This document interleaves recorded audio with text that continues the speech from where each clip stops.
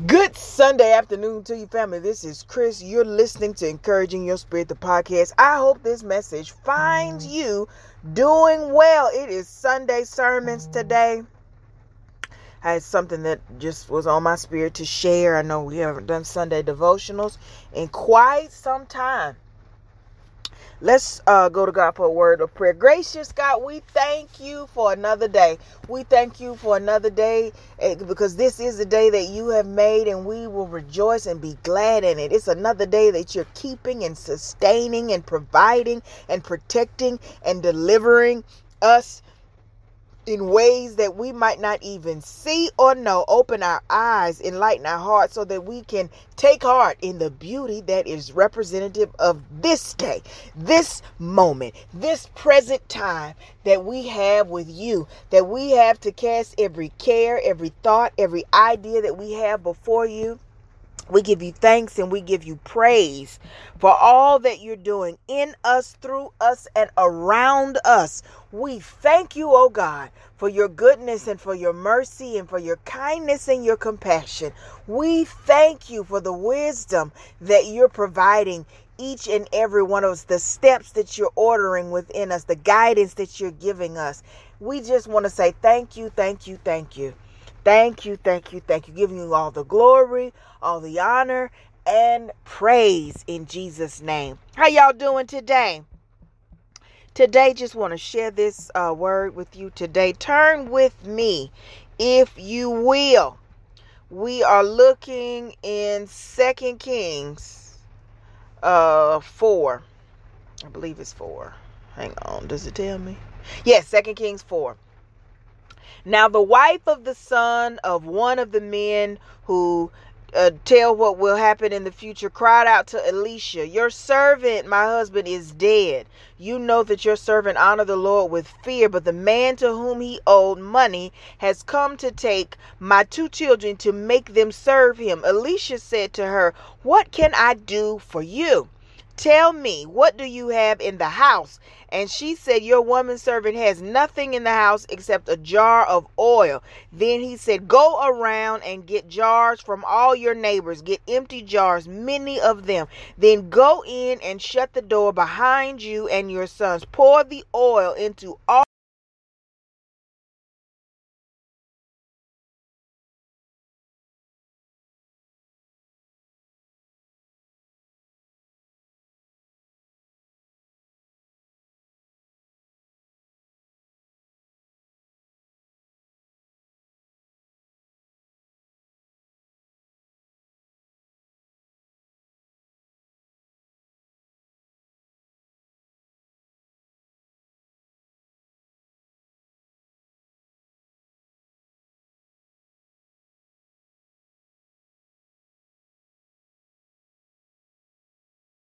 that scripture." I was thinking about that scripture because some time ago I did a fervent fire in Illinois. I talked about crisis using this scripture, and I still think about that, and I guess why it came up for me is because now I see different things. So I was thinking about, I still see the fact that could be crisis. I mean, in the sense that your husband has died and you're in a different space of your life now and where you're going. That can be crisis. I think at the time when I did this sermon the first time, I was sharing the experience of volunteering. This was long before the pandemic. A church ministry that I belonged to. They were doing a partnership with one of the social services agency that had a drop-in program. I won't say drop in, but it was a day program for homeless individuals or people just needed shelter for whatever the reason. And so you had to go to this orientation for that program. And they basically, their primary focus was homelessness. While they acknowledged that there were different things, reasons, experiences that cause homelessness.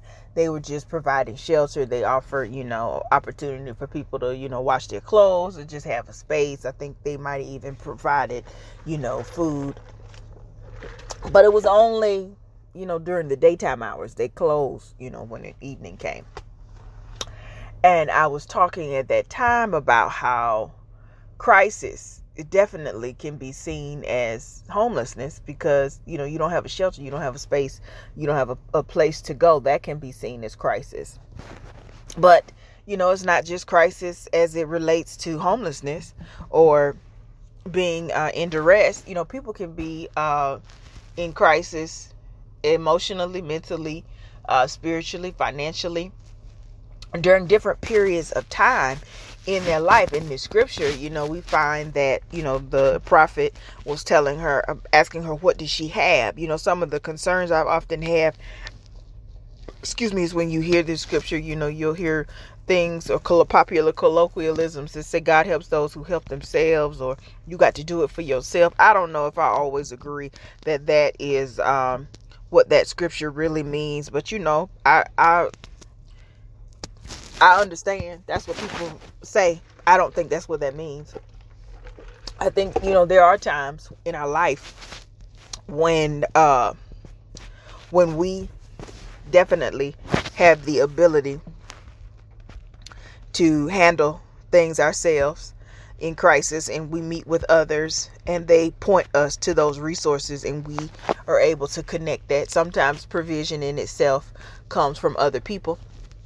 Sometimes it's us partnering with other people to help us get out of the state of crisis. Either they give us some teaching, some training, some tips and things that we do in order to get better at whatever, or deliverance or breakthrough through that crisis.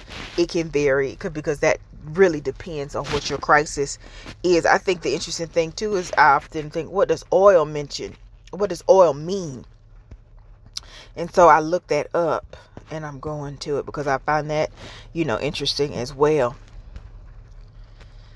Oil represents the presence and power of the Spirit of God. So that's often interesting to me because you think about the number of times, I'm a person that loves patterns. So I always think about what it means. Oil. The power and the presence of God, in the sense that when the woman had run out of jars, the oil stopped flowing. That's interesting to me. But even greater, we'll talk about that another day. But in thinking of crisis, I also thought of the experience with this scripture, or with the time that I was listening to this business entrepreneur mogul talk about being in a state of crisis in his own life, where he was getting ready to get put out of his apartment and he was really stressed. He didn't know what he was going to do, and he had reached out to his brother, and his brother was asking him about what did he have the ability to do to change his situation. Now, he had at the time an insurance license, and I guess he had time between that period of when they start processing you out of a dwelling, and he was able to sell insurance and get money, and gradually put himself in a better position. And I can think in my own life about how there was a time when I had a similar experience. And in Lawrenceville, the apartment community, and this was 2004, they didn't necessarily do extensions. So they were like, yeah, they're sorry that I didn't have the money, but if I didn't have the money by this date, they were going to start the process for eviction. And what I remember most of that experience is the terror, the fear, the shoulda, woulda, coulda, the what can I do, the what, where can I go, how is this going to work out?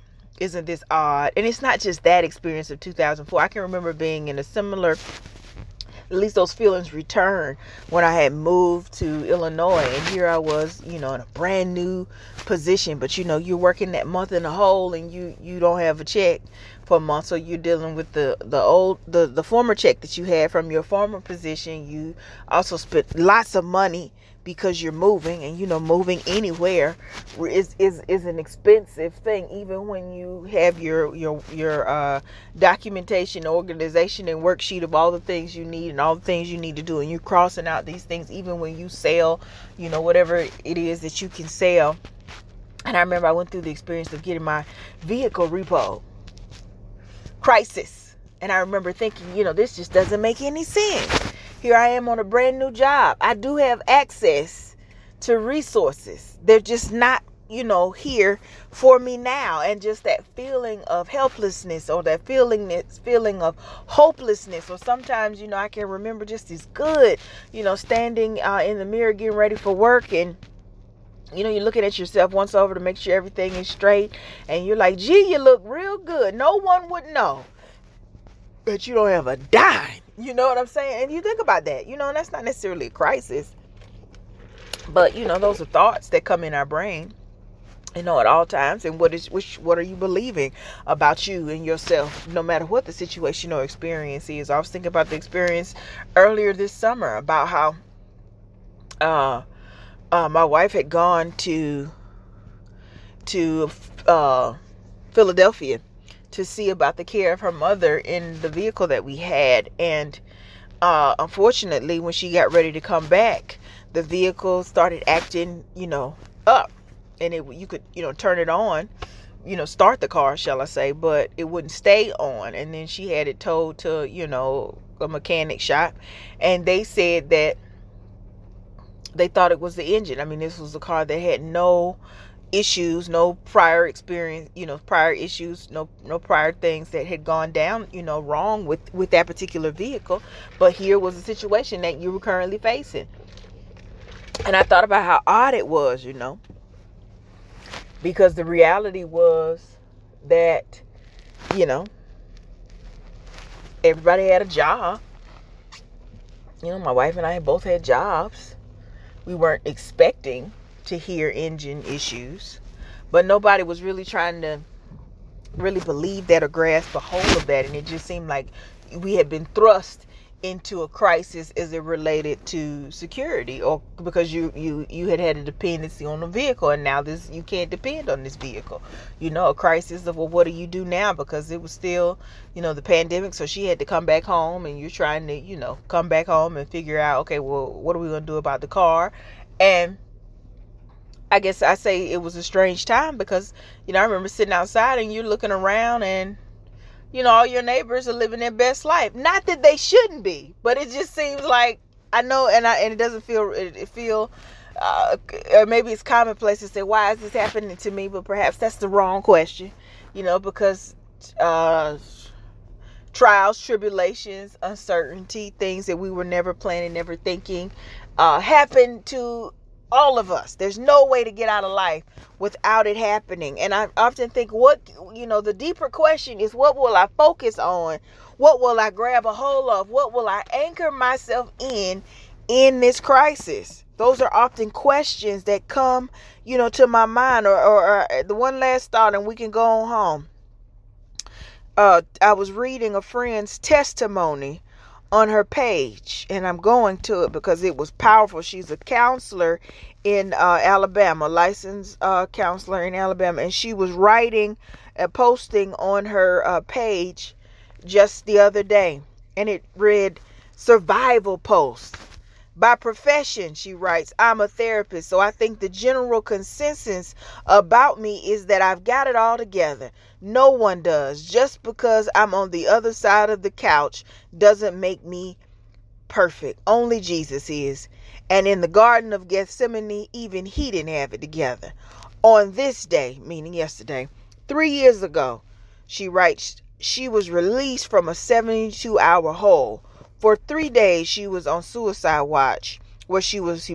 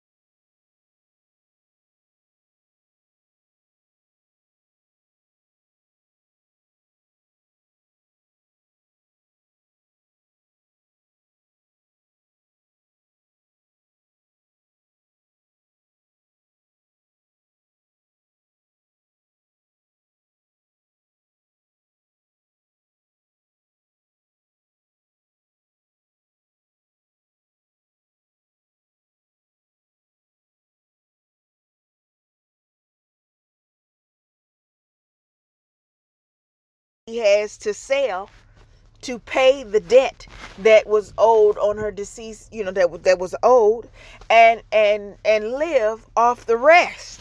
For other individuals, in the case of my friend that made that post on her page and on her Instagram, living with focus for her meant partnering with mental health professionals, and eventually getting to the point of breakthrough, with eventually going through the steps day by day, minute, second to second, moment to moment, rebuilding her life.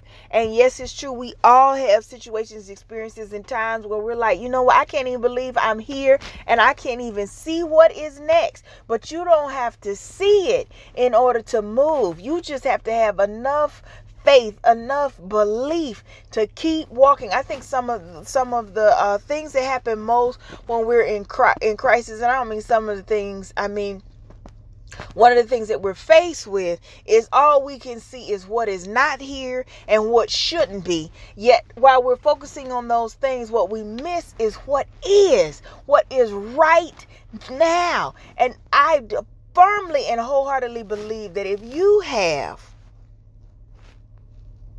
breath in your lungs and life in your body, there is still a purpose and a plan for you.